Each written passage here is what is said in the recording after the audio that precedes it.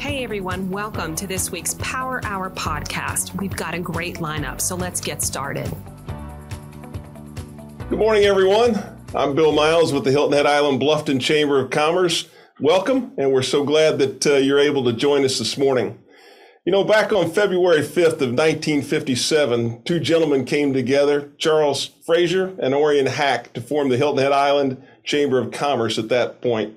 And the first location was at the old schoolhouse in Honeyhorn Plantation. 6 decades later, we're celebrating this month our 65th anniversary. And we're just delighted to be doing that, and are so thrilled that those who came before us made such an impact on the community, and are thankful for the impact that we're able to leave as well. So we'll be celebrating all month with our members, and ask that you please check us out on social media.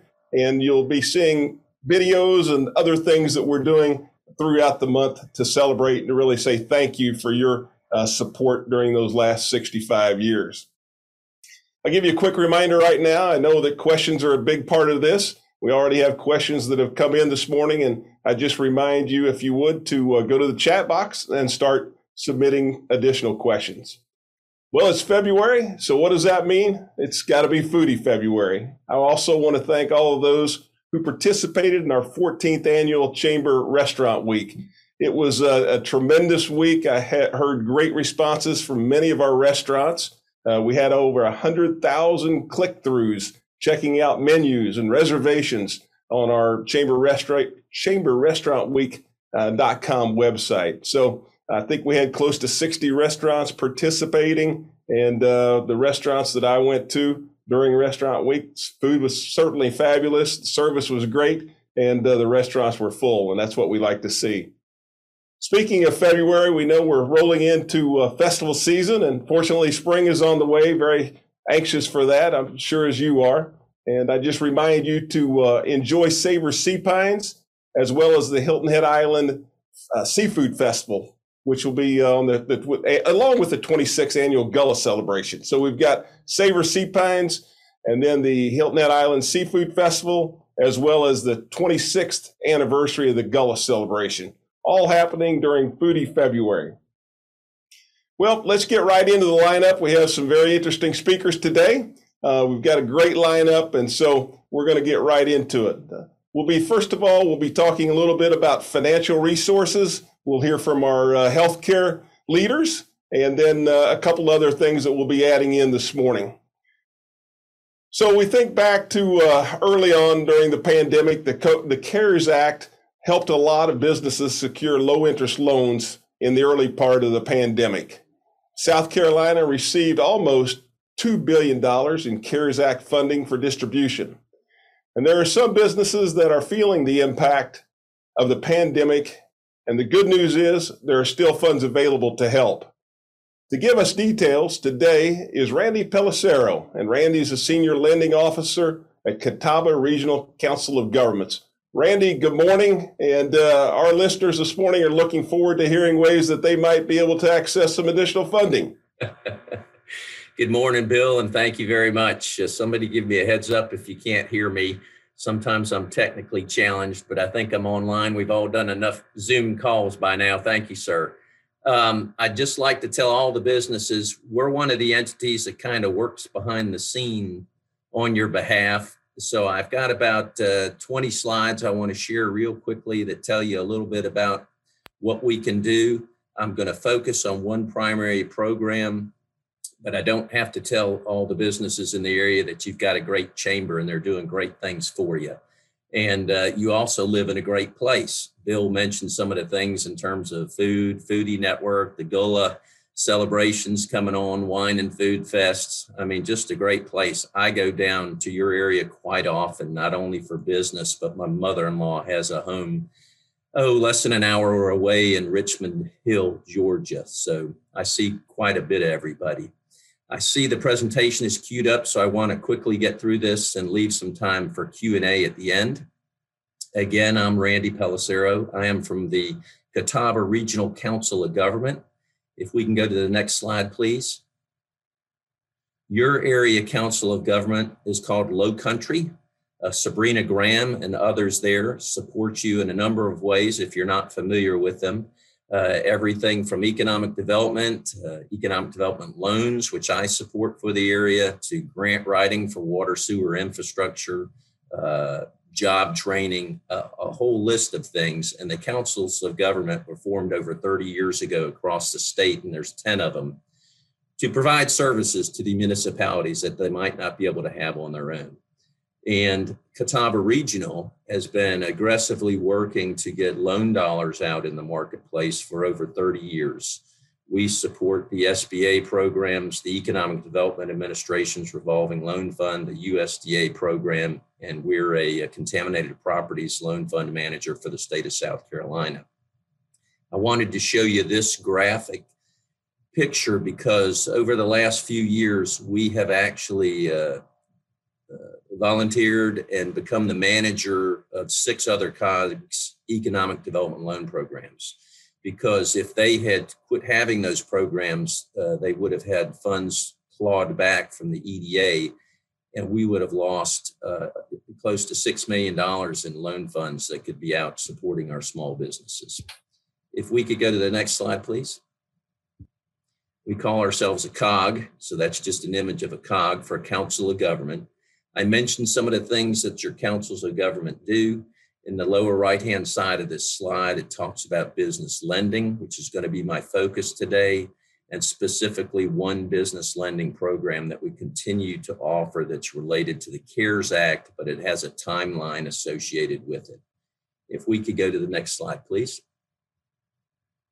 The first program I mentioned, and we've had it and had all of our programs for over 30 years for the most part, is the SBA 504 loan program, used to be called the real estate loan. Most of our loans that we support for economic development in the area and across the state are done in participation with a local bank. So I spend a lot of my time calling on your local banks in the area. They're very active. You got some really good ones. But we might participate where the SBA would guarantee 50%, or the bank would do rather 50% of a loan. The SBA would do up to 40%. And then with this program, you have to have 10% equity. There's a number of characteristics and parameters for this program, but you can have a loan size of up to $5 million from the SBA, so you could have a $10 million project. This is used for a lot of real estate, commercial real estate. It has to be owner-occupied real estate, which is defined as the owner having 51% or more of the leasable space. And I will leave you my contact information at the end of the program today. And would just ask you give me a call if you have any questions, or you ask your local bank that you work with. We could go to the next slide, please. The revolving loan fund is a program that falls under the Economic Development Administration. It is also a loan used primarily for real estate, but it can also be used for heavy equipment. It is county specific, but we are in the 4 counties around the Low Country area, Beaufort, Jasper, Hampton, and Colleton. And we've done quite a number of loans in the area over the years. I've been doing this for 10 years now. I'm basically a trained commercial banker, but I'll talk more about the Economic Development Administration as we move to the next slide. This is where I wanted to head to today in today's presentation. The CARES Act provided dollars. It took a while to filter through. In about October of 2020, the state of South Carolina received a little over $14 million to be worked in conjunction with banks and or on its own to those entities in the state that could provide the revolving loan fund loans. So that's through the EDA, the Economic Development Administration. Catawba Regional is the largest manager of RLF funds across the state. We obtained $8.2 million of the money that came to the state. We've been lending that out aggressively starting in October of 2020. We quickly took 90 applications for loans, approved 32 commitments, and now as today's date, we've used about $7 million of that $8.2 million. So we have $1.2 million left we can use to help participate in loans and or make loans to small businesses in need or those that were impacted by the COVID pandemic. What I want to point out is these funds end on June 30th of this year. So June 30th of 2022 The EDA has the option of clawing these funds back, that 1.2 million. So it's my mission to get it all loaned out. And I'm talking to some of the chambers and my active chambers to reiterate this message. We actually talked about this program about a year ago with the chamber. If we could go to the next slide, please. Again, I mentioned originally we had 8.2 million. We have 1.2 million now. We can make loans from 50,000 to 750,000 in participation with the bank. But what I want to point out is the EDA knew coming out of this pandemic related recessionary environment that many banks weren't going to be lending money right away. They were going to see how businesses started performing coming out of the pandemic. So we were given the green light to be the primary lender. So we can make loans without a bank involved if your business was impacted by COVID. And there aren't many that weren't. So we've made a lot of loans. We've made a couple loans in the $750,000 level. Most of them are $50,000 to $200,000. We set the interest rate close to market rates, but a little less. I mean, we've had rates from 2.5% to 4.5%. Terms are negotiable, lower fees, extended amortizations, lower equity requirements. We'll make 95% loan to value loans. We've actually made some 100% loan to value loans in participation with banks. And you got some very active banks in the area with this program. Again, these loans can be used for anything from commercial real estate purchases to equipment purchases to working capital, but it would be a term working capital loan, not a line of credit, because we can't make those kinds of loans. If we could go to the next slide, please. We do have to have an application for the South Carolina Business Loan Fund loans, which is what we coined this particular program name as. What it states really is that if you've received PPP or EIDL loan funds for a particular purpose, you would not use these funds for that. Well, both those programs have now ended. So pretty much anything going forward, we're just documenting that the business was impacted by COVID and working as hard as we can to get funds in your hands. There's still a lot of supply chain issues out there. We see that, so we're making working capital and inventory loans in that regard. We've seen operating cycles that have gone from 45 days before you end up with cash to over 180 days with cash in the business and having to buy a lot more inventory because you just can't get it, especially for goods that come on the water, as we call it. They maybe come from China or other areas. And so we're working aggressively with businesses to try to assist when we can. We can't help everybody, but I don't get measured by loans I make. I get measured by jobs I create, jobs I retain, and businesses that I assist. If we could go to the next slide, please. Now I'm just going to go through a quick series of some pictures of businesses we've helped. Most of them are in the area for the Low Country COG in your area, Hilton Head and Beaufort. A couple will be outside of the area because I wanted to show you the business types that we helped. This is basically a local electrical contractor who we helped with his office condo purchase for his expansion, actually. Next slide. This is a local farm-to-table type restaurant and cafe over in Beaufort, a very good one. You just had some of your food-related activity in the Hilton Head area. I hope some of you might have ventured to this business. We also help Nick's Steak and Seafood right there on Hilton Head Island. Great place to go. I love their steak and lettuce salad. If we go to the next slide. We've actually even lent money or in the process of lending money for an individual, a minority of Gullah heritage, to purchase a shrimp boat. So it's across the board, the assets we're financing and the businesses we're trying to assist. If we could go to the next slide, please.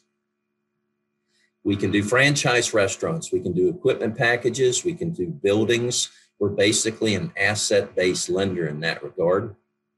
That particular restaurant is up in the Columbia area, but we helped the Dairy Queen on Hilton Head in the past, which is now operating as a different entity. If we could go to the next slide. We can do convenience stores. We can do both rural convenience stores and urban convenience stores. They can be difficult to obtain financing from banks, and we'll assist in any way we can. They provide a lot of services to the communities. If we could go to the next slide, please. This is an internet-based business in the area there, which had significant growth. We helped with the business expansion in terms of getting a larger building in combination with one of the local banks. So if you're impacted by COVID, it's generally, it lowered sales or maybe said it to be a negative impact, but there were some businesses that were positively impacted. Next slide, please. We can do auto repair shops and paint and body shops. This is one in the general area of the Hilton Head Marketplace. Next slide, please. We can do beach shops and beachwear and things that are hospitality and tourist related. This is one just off of Beaufort as you're heading to Fripp. A lot of folks may know of this entity, but we were happy to be able to work with a local bank to help with some financing in that regard. If we could go to the next slide, please. Again, an automobile repair shop there in the Bluffton area. By the way, all the businesses have given us an okay to mention their businesses. So I just want to make sure I share that. I like to highlight them to give them some PR, but this business is great, has a great reputation. If we go to the next slide, please. Auto body repair shop in the Walterboro area near you folks. Next slide, please. This is a professional practice, dental practice. It has a tenant in the building as well. So we can have tenants when we finance buildings. The tenant just has to be 49% or less of leasable space. You don't need to remember all these things, businesses out there. What you need to remember is that you do have loan support.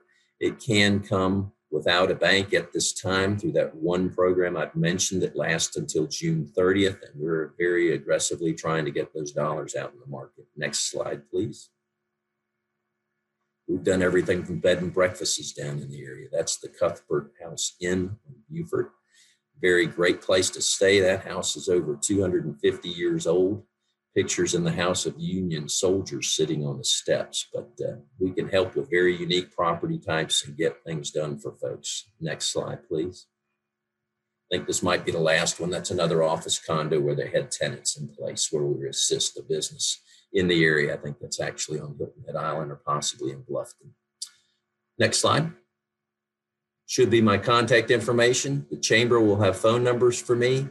I'm happy to talk with anybody, but what I wanted to do was turn it over to questions and answers, Q&A, if I might say, and we'll get back to work after this presentation on your behalf. And I wish all the businesses the best, and those that are still suffering, that business will pick up and will normalize, as I call it. So Kelly, I'll go back to you and see if we have any questions, and or Bill. Thank you. All right, Randy, thank you for that great presentation. And so $1.2 million left to distribute by June 30 of 2022. Am I correct on that? That is correct, sir. All right, great. We do have some questions for you, so glad that you'll stick around for that. The first one we have is coming from Randy, and Randy is asking, can businesses still qualify for loans for hardships in 2020, even though they may be in better shape now? And I will say that's a different Randy, but we're leading off with a Randy. It's not his own question. Thank you, Bill. The answer is yes. We'll look at some of the historical challenges you've had since 2020. We love to see it when the metrics have changed. We look at the overall request, and if for some reason we can't provide funds through that South Carolina Business Loan Fund, we have the Revolving Loan Fund, which is still for normal operations, and we do quite frequently. We have that SBA program, and we have the USDA's intermediary relending program down there. So if there's a way for us to get money to that business, we will look at all avenues we have, and that's one of the things we offer to the Low Country and to the chamber and the businesses in the area. All right, thank you for that. Janice is asking, how long does it take to get loan approval? Okay, it varies by our programs. So everybody knows the SBA loans take a little longer. And I say if you're trying to go into an SBA process, you should have 60 to 90 days. With our Economic Development Administration's Revolving Loan Fund, we've turned a loan in 3 weeks or less. I always say, give me 2 to 4 weeks. I take a week to analyze the situation. I take a week to work with my board to set a board meeting. We do them all over the telephone to seek approval. And then really it goes to the attorney and how long it takes to schedule that. So 2 to 4 weeks for some of our revolving loan fund programs, to include that South Carolina Business Loan Fund. All right. Andrew is asking if the loans are available for startups as well as existing businesses. Yeah, that's a great question, Bill. We get that quite often. Startups are very hard to fund, but we do startups and we work off projections when we do that. You got a small business development center in the area there on the Beaufort Community College campus there, or college campus. It's free consulting. They'll help put projections together. They do a lot of good things. We work with them. And we will try to do startup loans when we can. They are probably the most difficult type of loan to get, whether it be an economic development supported loan or straight from the bank, I think is probably most businesses now.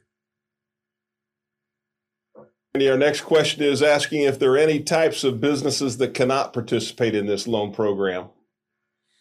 Generally speaking, this is for-profit entities. But we have gotten from the green light from the EDA to look at certain nonprofits, but 95+% of what we do, Bill, is a for-profit business, privately owned and owner occupied. So not for investment real estate and those kinds of things. All right. Julie is asking, what are the biggest challenges for businesses when applying for these loans? Well, I think one of the biggest challenges is being able to work with your partners, which could be the small business development centers, the banks, in putting together the information that is needed. And I am going to leave an electronic flyer on our programs with the chamber, which they could send out. On that flyer, it'll list the business information that we need. It's generally the same type of information that a bank might need to evaluate a credit request. And that's for operating businesses up to 2 years of business tax returns, personal tax returns of the owner, a personal financial statement, sometimes projections and a business plan for the business. And that's just to get everything started. So it does take a little bit of time. Loans are underwritten, but we have extended terms and conditions because we're not as controlled by banks. So we like to help get loans done with banks or without banks that might not be made without our support. All right. And Alexa was asking where she can find more information on this, and you just answered that question. And Kelly will also have that flyer in our chat box. So go ahead to the chat box. You can check or click on that for additional information. Randy, it's been terrific seeing you today. Anything that you would like to close with before we move on?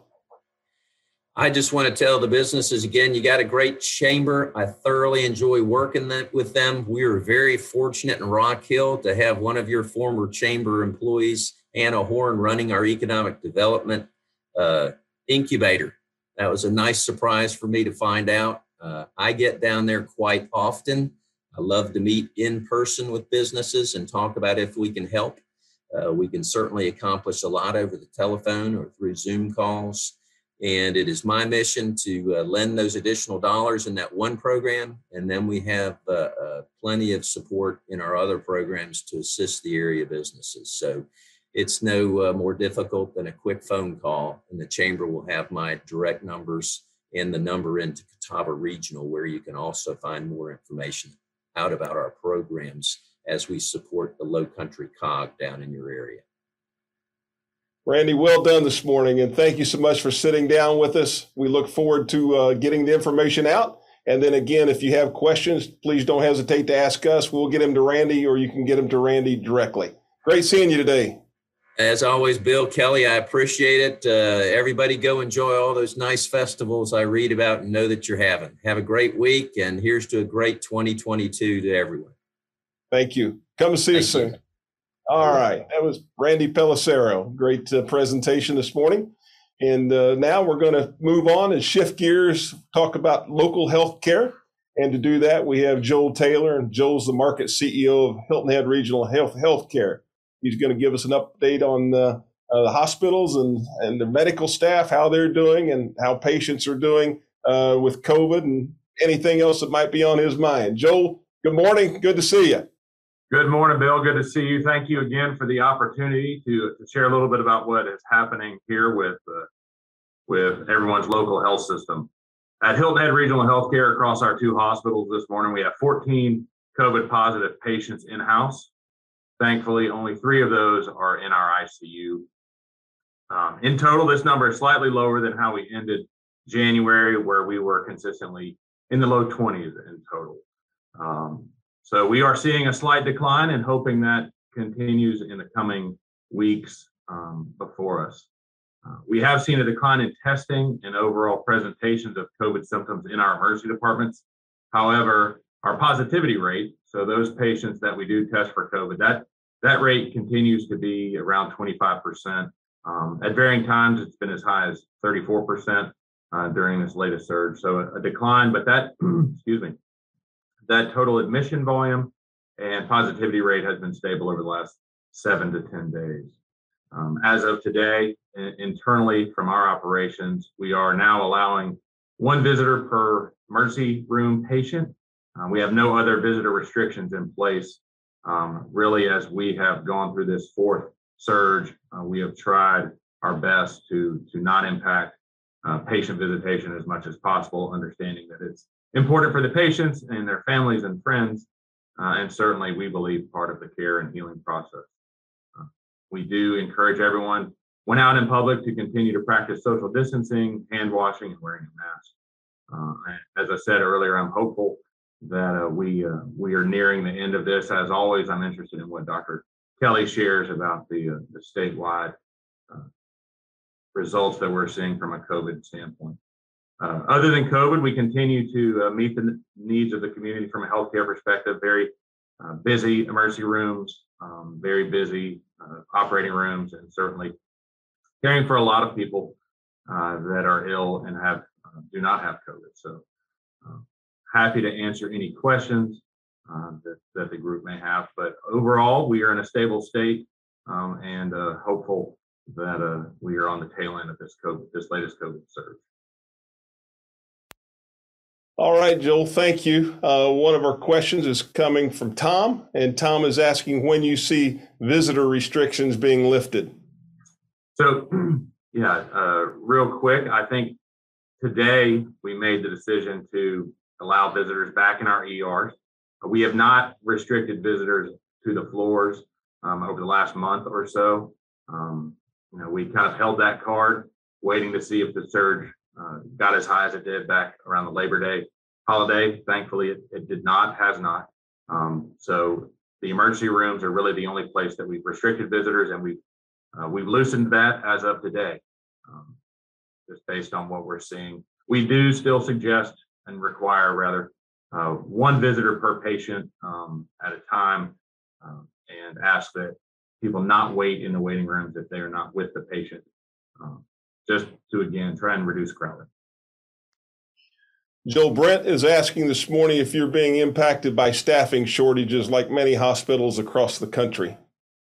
Yes, sir. We are. I think like not just healthcare, but every business out there, I think right now is working to find staff.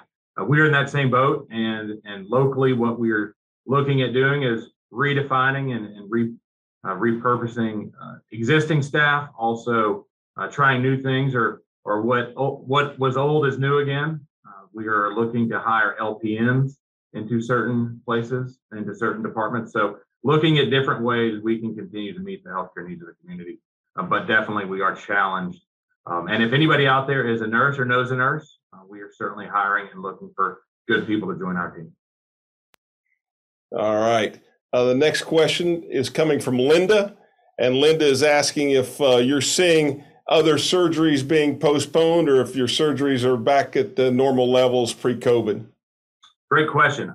We have not postponed. What we experienced in January pretty frequently was patients coming down with COVID or COVID symptoms and self-postponing those surgeries. Those they appear to have rebounded so far in February. So I take that as a positive that though it's still certainly prevalent in the community, maybe it's impacting fewer and fewer people.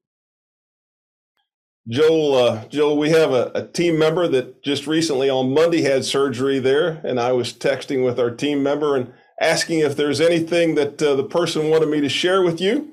And just reading that, the person said, "I will say everyone has been wonderful, and I've been very pleased with the care. It's been a great experience." So she's still with you, and hopefully it'll get sprung today, but just a positive from one of our staffers here with a great experience at your hospital. Thank you, Bill. Honored, as always, to take care of our community. You know, we talked about it within staff, with the medical staff. We're here as community hospitals, taking care of our friends, our neighbors, our family members, and we do not lose sight of that. So I appreciate the opportunity. I'm honored to have been able to provide that service to one of your team members. Thank you. Great. Well, Joel, thanks for checking in with us this morning. I know the community values and appreciates hearing from you. And as always, certainly glad to see you. It looks like you've got a little more of a growth going on there since last time I saw you. Yeah, it's not too cold down here. So January, February, having a beard is not too bad. It's grayer than it was this time last year. I'll say that. So. All right. Well, thank you very much. And we're so glad you could be with us. Thank you so much, Bill. I appreciate it. All right, and following Joel, we have our favorite epidemiologist, Dr. Jane Kelly with South Carolina DHEC. And Dr. Kelly, welcome back. We have several questions for you, but before that, we're looking forward to your informative presentation. Well, thank you so much for inviting me. I sent some slides to Kelly yesterday, but here I think I can just share my slides. It'll be easier. This is the state of the state. Blue bars are the number of confirmed cases, new cases each day, and the green is the 7-day moving average. And as you can see, after that huge peak in January, we've now had several successive weeks of decreasing number of new cases. However, the number of deaths lags behind the number of cases. And looking at the week that ended January 29th, with 382 deaths, the number of deaths is increasing right now, which is what you would anticipate. People become seriously ill usually 2 weeks after they are infected, if they're going to become seriously ill. I do want to point out that our 7-day death rate in South Carolina is twice the national rate, 10.2 per 100,000. More than 95% of these deaths are among people who are not fully vaccinated. People focus on breakthrough cases, hospitalizations, and deaths. But again, I got to point out that they are really very few people compared to the number of individuals who become infected, seriously ill, and die who are unvaccinated. Here's our current situation in terms of percent of people vaccinated. About 53% of people age 5 and older in South Carolina are fully vaccinated. So this is fully vaccinated, meaning that they have had 2 doses of vaccine. This is of Pfizer or Moderna vaccine. Doesn't necessarily mean that they are boosted as well. But we do recommend getting a booster if you're 5 months out from your second dose of Pfizer or Moderna, or 5 months out from a Janssen or Johnson & Johnson vaccine. And I'm going to tell you why. This graph says it in one picture. So the blue line are among people who are unvaccinated. And this is a study from LA, Los Angeles County, looking at hospitalization rates. But there's a parallel situation with people with number of deaths. The dashed line are people who are fully vaccinated without a booster, and the dotted line fully vaccinated with booster. So if you're fully vaccinated, you have a much, much lower rate of hospitalization compared to people who are unvaccinated. But you can make that even lower by getting that booster. The BA2 lineage is present in South Carolina. Now, this is a sister lineage. The original Omicron is BA1, and it is still far and away, more than 99% of new cases in South Carolina. The BA2 I see it nicknamed in the headlines a stealth Omicron, and that's really, or the stealth variant, and that's really unfortunate. It is not named that because it's harder to detect. Your rapid or PCR test will turn positive, including with the BA2 lineage. It's called stealth simply because you have to do genotyping, you have to do the genomic testing to tell whether it is BA2 versus regular Omicron or other variants. There is no evidence that it causes more severe disease. There is some evidence that it has increased transmissibility, meaning that it will spread even more quickly than the original Omicron. As I mentioned, we've had 2 cases thus far identified in South Carolina in the upstate region. Number of questions recently about, should I get a 4th dose? If I'm 5 months out now from my original booster, should I get a 4th dose? Right now, CDC and DHEC are not recommending a 4th dose for everybody, recommending it only for people who are moderately to severely immunocompromised. Those are the folks who got a 3rd dose 1 month after their 2nd dose and now are due for a booster, which makes it a 4th dose. They're due for their booster 5 months later. But I will say this, Israel began vaccinating people aged 60 and older with a 4th dose beginning in December of 2021. So we're just now starting to get some preliminary data from their experience.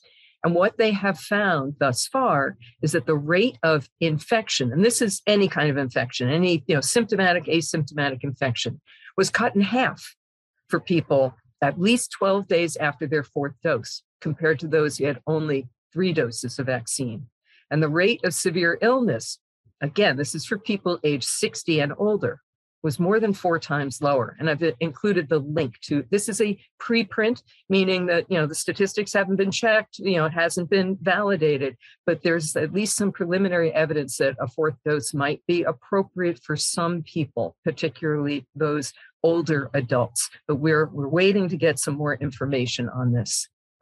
You may have heard that the Vaccine and Related Biological Products Advisory Committee, the FDA Vaccine Committee, is going to be meeting Tuesday, February 15th to talk about vaccine for those aged 6 months through 4 years of age. And if they give emergency use authorization, then CDC weighs in with their recommendations, and that vaccine for that age group may be available as soon as the week of February 21st. So on our part, for DHEC's part, we are working with vaccine providers to make sure that they are trained, that they understand what, about the dosing, about how to order the vaccine, et cetera, how to do all the logistics around the vaccine. There is a 4th vaccine on the horizon in the United States, and that's something called Novavax. It does not have messenger RNA. It has no genetic material. It is simply uses a protein, the spike protein, that is created into a lipid protein capsule. And it's 2 doses, 3 weeks apart. Looks like it is 90% vaccine efficacy, the same level of efficacy, effectiveness as we have seen with the other vaccines, the mRNA vaccines. And the majority of after the vaccination symptoms that a person might experience have been mild, arm soreness, achy all over, maybe fever for a day. And there have been 0 cases of moderate or severe disease in the vaccine group in the studies of Novavax. So another highly effective vaccine, more good news. I know what's on everybody's mind is, are we on the downslope? Does that mean COVID may become endemic? Will it go away completely? I think most experts agree that COVID is not likely to be eradicated or eliminated, go away completely.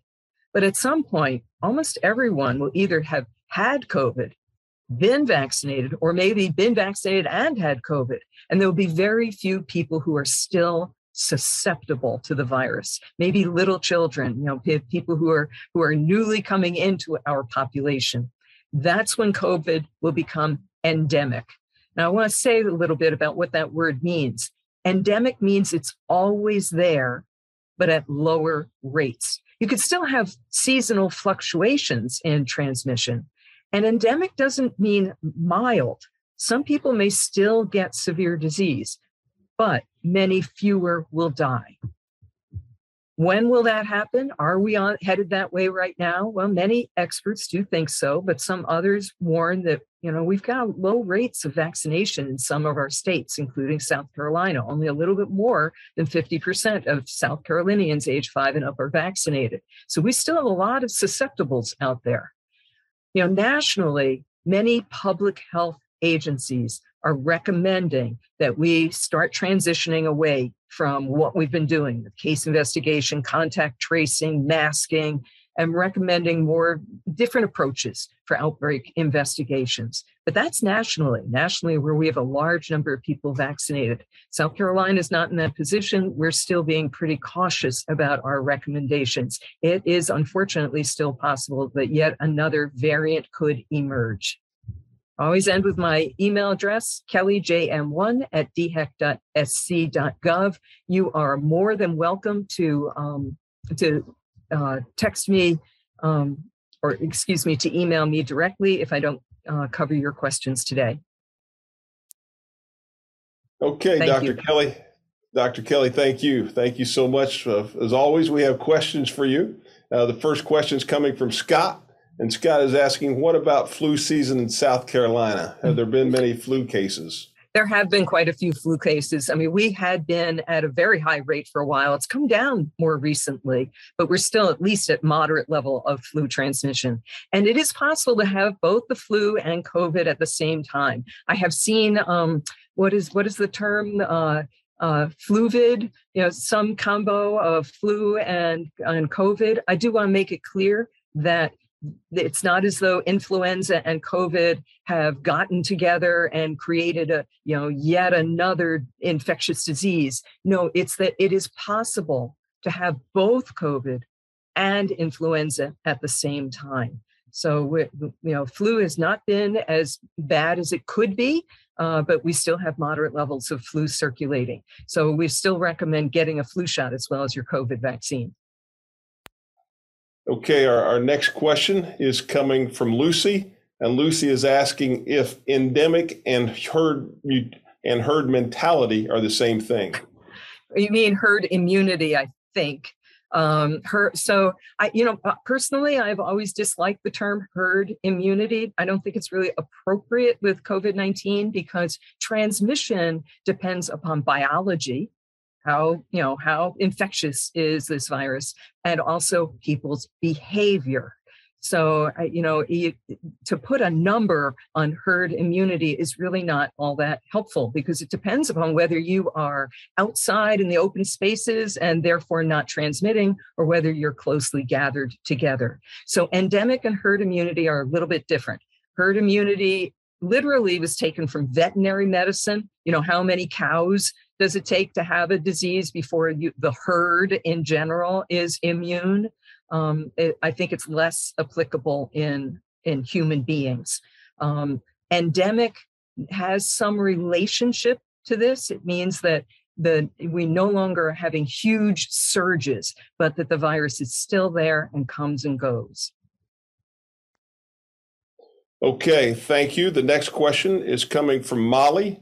And Molly wants to know about, there are some that don't believe children in schools should have to mask up. What is DHEC's stance on that? DHEC's stance is to still mask up at this time, and that we look forward to the day where we're not recommending that, and that day will come. But right now we have really high, I know you saw the number of cases coming down, but we're still at a very high point in terms of the number of cases. And it's true that most children do not have severe disease, but not all. I mean, our pediatric hospitals are still pretty full with kids who have sick, serious disease from COVID-19. So our recommendation is still that kids mask up in schools, but hopefully that will change soon. Okay, the next one is, how much immunity do you have if you're vaxxed, boosted, and have had a positive case of Omicron?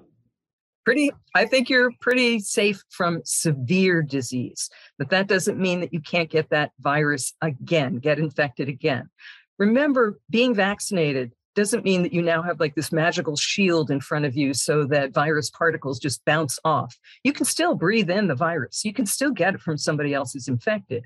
But if you're vaccinated, boosted, you've had COVID before, your immune system is primed. It is ready to attack that virus with antibodies and with killer T cells and the other things in your immune system. So you're very unlikely to get severe disease. You're more likely to have symptoms like a common cold or no symptoms at all. Okay, the next one is coming from Melinda. And Melinda is asking, is there a danger of multiple vaccines and boosters? How much is too much? Not that we've seen yet. And certainly that's a theoretical concern. But I tell you, we look back at other vaccines. And I know, for example, there was a study done with the pneumococcal vaccine, the vaccine against pneumonia, because there were some individuals who were getting that multiple doses of that Pneumovax vaccine, and there was no adverse reaction to that. So not that we have seen, and we know that we've also had cases of people, there are people who have gone out there and gotten up to 10 doses of an mRNA vaccine. They got their own reasons for why they did that. We're certainly not recommending doing that, but I can say that at this time, nobody has seen any adverse reactions from that. Okay, Dr. Kelly, thank you. Appreciate your time, your presentation, and as always, taking the questions.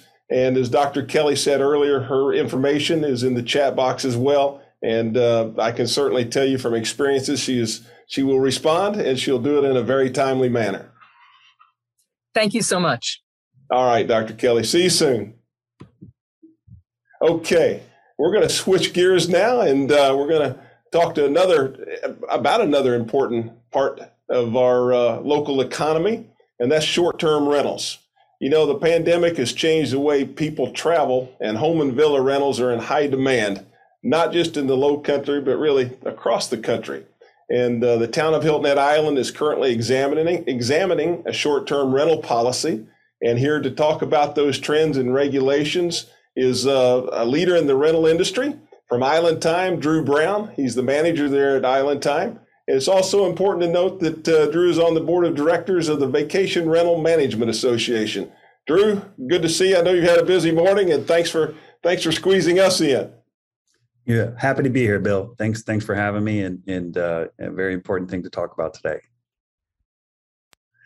Just update our listeners on where things are with the short-term rental policy and what you see going forward. Absolutely. So as Bill said, my name is Drew Brown. I'm the managing partner here at Island Time Hilton Head. So we manage roughly 110 properties for short-term rentals here on the island.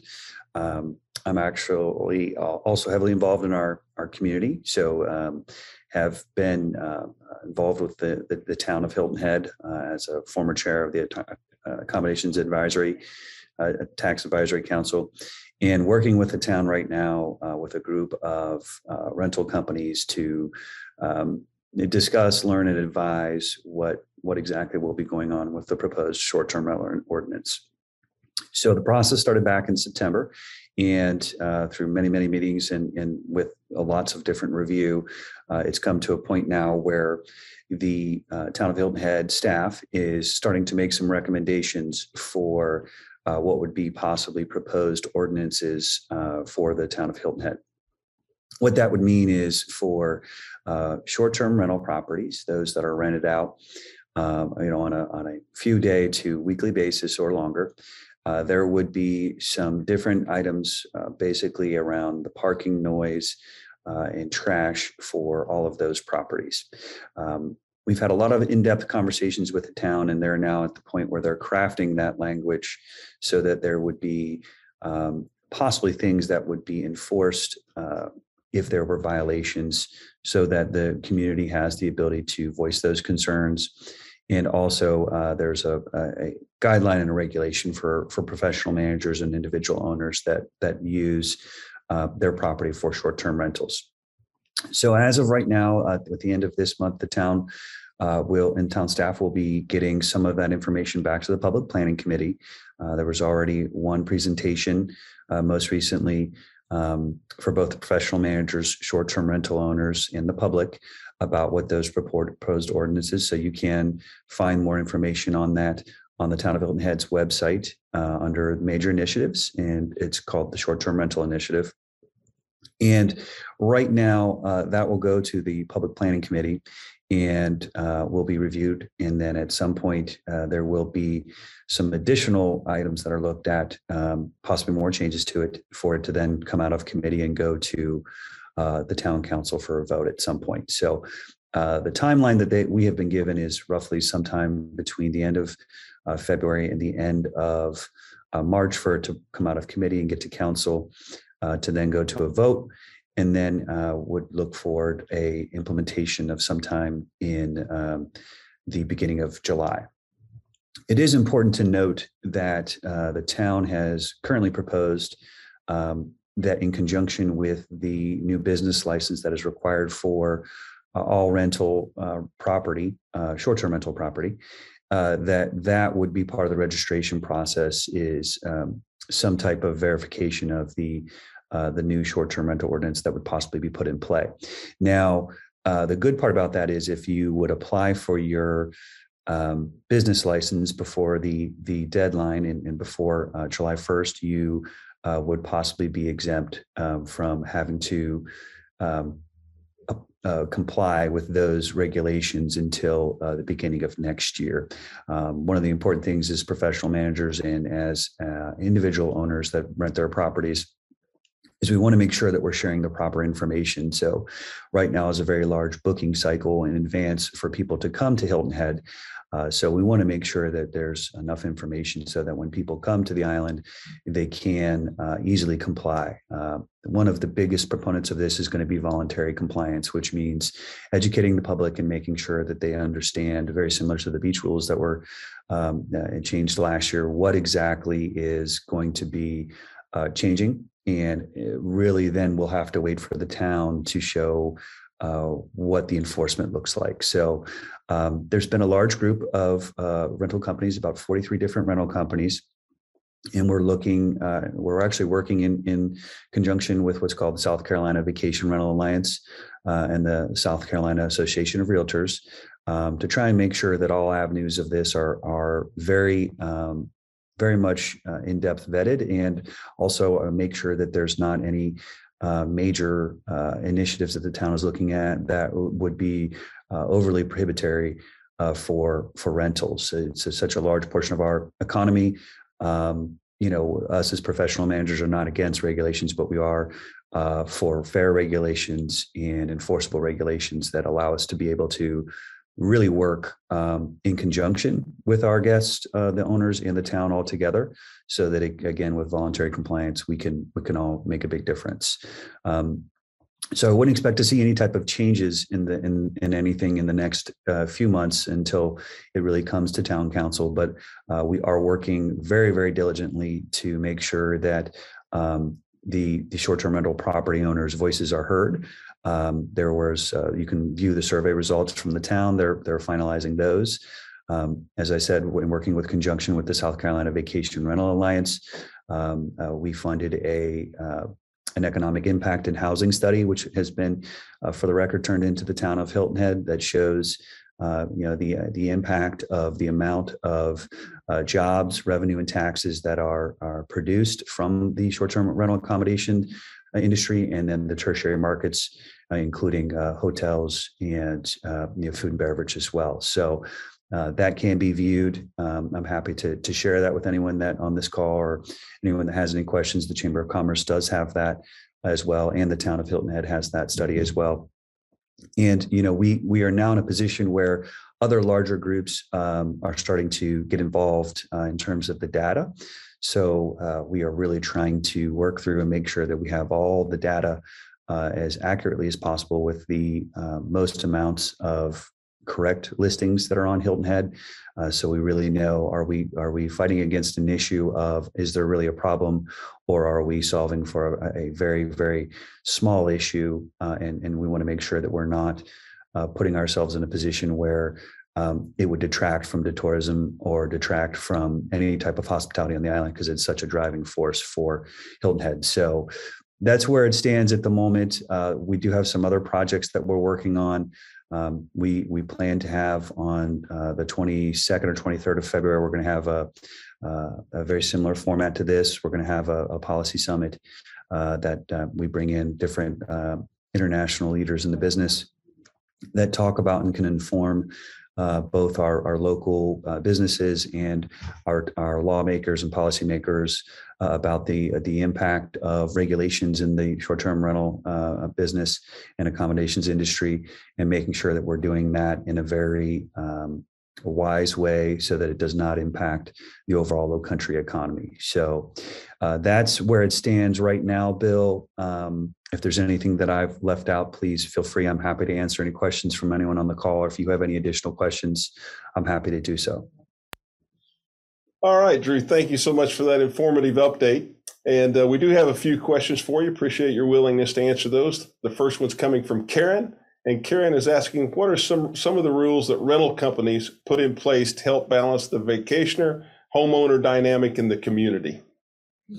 It's a great question. So, as professional managers, it's always about the experience. So, we work with homeowners all the time to make sure that we're getting the right guests and that we're following rules. So every rental company has their own form of a rental agreement with a guest. And so there is certain things that are allowed and not allowed. So we are trying to rule out a lot of some of the negative behavior that does happen. So if a guest violates a guest rental agreement, the rental company has the ability to go back to the guest and or in some instances, if they're providing insurance, file insurance claims. So we have rules and regulations. We post all the information for local ordinances in the properties. As professional managers, we put things in like fire extinguishers into the properties. We make sure that we have, some active smoke detectors. We change batteries on those every couple of times a year. All the things that some of the ordinances are looking to have are not going to be issues for professional managers because we're already providing that standard level of care. We also try to, we have occupancy limits for every single property. As a professional manager, you want to make sure that you're not allowing too many guests to stay in a property, and you work in conjunction with the homeowner and or if there's a property owners association to make sure that that's an accurate number. So it's a great question. Those are all things that a professional property management company is doing as of now. All right, Drew, that was a good lead in there to our next question. And our next question is coming from Aaron. And Aaron is asking this morning, how are VRBO and Airbnb rentals handled when it comes to complaints? So that's part of why we are in this situation is, as my company or any professional company, we have on-call services 24 hours a day, 365 days a year, including holidays. So for some of those VRBO and Airbnb, what we would call host situations, if they are not as responsive as the professional managers, you can be put into a position where a complaint is not answered appropriately in a fair amount of time. Part of the proposed ordinance is that you have to have a point of contact so that a response has to be made within an hour of a complaint. So while that seems somewhat daunting for us as professional managers, that is not as much of an obstacle as it is going to be for a individual host. What the proposal for the ordinance is it shows that there would be a point of contact that has to live within 50 miles of the area that would be able to respond to an issue within an hour of the original complaint. We're still working through the logistics of all of that with the town, because again, we want to make sure we've got something that's really clear for both individual hosts, individual owners, and for professional managers. And frankly, both are held to the same standard. So the logistics of that, but that is part of the proposed ordinance, is that there would be a point of contact that would have to be responsible for, it's not resolving the issue because some issues can't be resolved in an hour, but it would be responding to that issue and responding to the person making that complaint. So that's really, as we get down to the enactment of the ordinance, will be something that the town of Hilton Head will need to provide further instruction about, so that it can be properly communicated with guests, owners, and with rental companies. Drew, thank you. One more question for you, and this is coming from Missy, and Missy is asking, is the business license fee for short-term rentals a flat fee or a percentage of the rental fee? So great question, and that's just to digress for 1 second. The business license is going to somewhat be orientated with the short-term rental ordinance for the future. Right now, because of the Business Standardization Act, the town of Hilton Head is requiring for a business license. So the way that is calculated is that if you, and this is my understanding, I would make sure if you have direct questions, you can speak to April Aikens at the town of Hilton Head and Revenue Services. She is the wizard of that. And she's very, very well versed. But my understanding, and I do have a very good understanding of it, is that the first, you would report based off of your 2021 revenue that was produced at the property. And what you would do is the first $2,000 of revenue is classed at a $92 flat rate fee. And then each $1,000 above that $2,000 until you would get to the total amount of your gross revenue would be $1.17, I believe. So you would need to calculate that. The town of Hilton Head is very open to helping those that are having that exact question, Bill, to answer that. But from all of my work with that, and I was heavily involved with it, that is my understanding. That's what we are discussing with our clients, and also making sure that they are making sure that they have applied and that they have paid that a fee so that you can have your business license. All right, Drew, thank you. That's going to wrap up our questions for you. Appreciate the presentation, the update, and I'm sure we'll be providing more information along the way. Thank you, Bill. Thank you, everyone. All right, that was Drew Brown with Island Time, the managing partner there, sharing information about the short-term rental policy that might be coming forward. All right, so we wrap things up. A couple things to remind you of, and it's hard to believe that 59, if I was going to say what's going to happen in 59 days, what would your immediate answer be? Well, I'll tell you, it's the RBC Heritage. Can you believe that? 59 days away till we get the PGA Tour players back on the island for the RBC Heritage. Looking forward to a great event there. We'll be coming to you again back on our traditional Wednesday day. Sorry that we had to, due to conflicts and travel schedules, we had to make it on a Thursday this week, but we'll be back on March the 2nd and look forward to talking with Steve Wilmot about the RBC Heritage. We'll also be getting some updates from the real estate industry, as well as several others. So put that on your calendar, March the 2nd. Thank you for being with us. Make it a great day. Take care of one another, and don't forget to be kind. Thank you. Bye-bye. Thanks, everybody, for listening to the Chamber Channel's Power Hour. We encourage you to tune in for future episodes. Never miss one by subscribing to our channel on Apple Podcasts, Spotify, or Google Podcasts.